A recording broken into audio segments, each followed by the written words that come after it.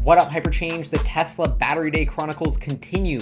We've got a new article from Reuters that actually interviewed an executive from Panasonic about the company's relationship with Tesla and potential improvements to the 2170 cells that Panasonic is currently building in the Nevada Gigafactory that are going into the Model 3s and Model Ys that some of you are buying and driving around. So many of us have been wondering, what will Tesla announce at Battery Day? I think the biggest conclusion, something I've been talking about, Electric's been talking about, Project Roadrunner, this secret in-house team that Tesla's developing, it looks like, at the Fremont factory to build its own battery cells. And so this got a lot of people wondering, what is Tesla's relationship with Panasonic, the company who previously had been their cell supplier? And this is, ton of everything here that I'm about to say is speculation, up in the air. We don't know exactly. But, my take on this is Tesla's basically moving forward with everything at once. They have a plan for, prismatic cells for cars made in China that they're going to partner with CATL or someone in China to help produce. And that's the strategy for China. And they can get these, lithium iron phosphate prismatic cells with enough range and enough density to be good enough for that market. They don't need a next generation cell technology for there.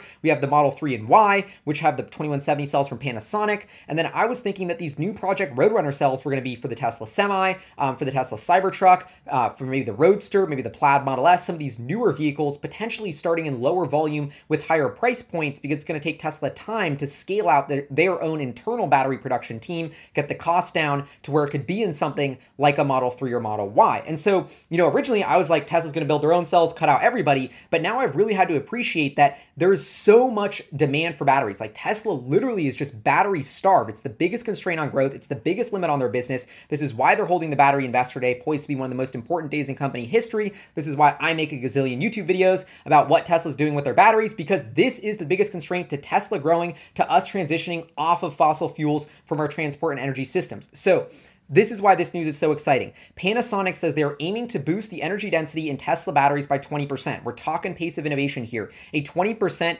increase in energy density over the next 5 years. So this is something that I didn't realize as well, and that Elon Musk let slip a few conference calls ago about the Model S and X production lines in Panasonic. And he was like, these aren't the same cells that we used in 2012. Like, we've constantly been finessing, tweaking, making improvements to energy density, efficiency, all of this stuff, even with the 18650 cells that are still built in Japan and shipped to Fremont. So of course they would be doing that sort of constant improvements and iterations and updates on those lines in the Gigafactory in Nevada. And now that is what they're talking about in this interview. So Panasonic says they're Yasuaki Takamoto, the Panasonic executive in charge of the Tesla battery business in the US, made some interesting new comments in the interview. Panasonic plans to boost the energy density of 2170 cells it supplies to Tesla by 20% in 5 years and commercialize a cobalt-free version in 2 to 3 years, said the head of its US EV battery business. They also went on to say, from September, the firm will start converting lines at its factory in Nevada that it operates with Tesla as it prepares to further boost the energy density of the cells. So it sounds like these updates are already basically ready to go, happening within the next couple of months here.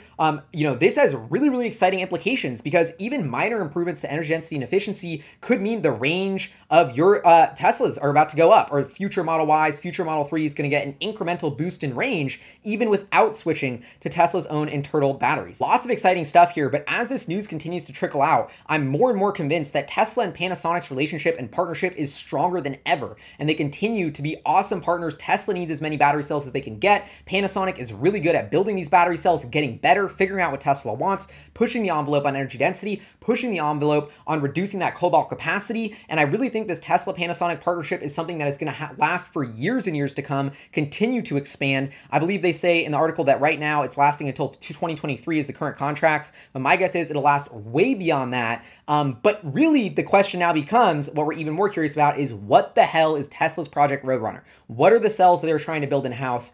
Elon Musk said there's a tour at the Fremont factory, it sounds like, for cell production, or in Silicon Valley when they do the Battery Investor Day. That's not these new production lines in Nevada. So, is Tesla really building prismatic cells in China for the Chinese market with someone like CATL, Panasonic building Model 3 and Y cells here in Nevada, and in Japan, 18650 for, Model S and X? And Tesla's building its own cells internally for Project Roadrunner, scaling those out super small to start, but they're literally working on it right now. That three-pronged approach of 3 different programs of commercializing different battery technologies is what my current understanding is of Tesla's battery strategy. Would love to know what you think in the comments below.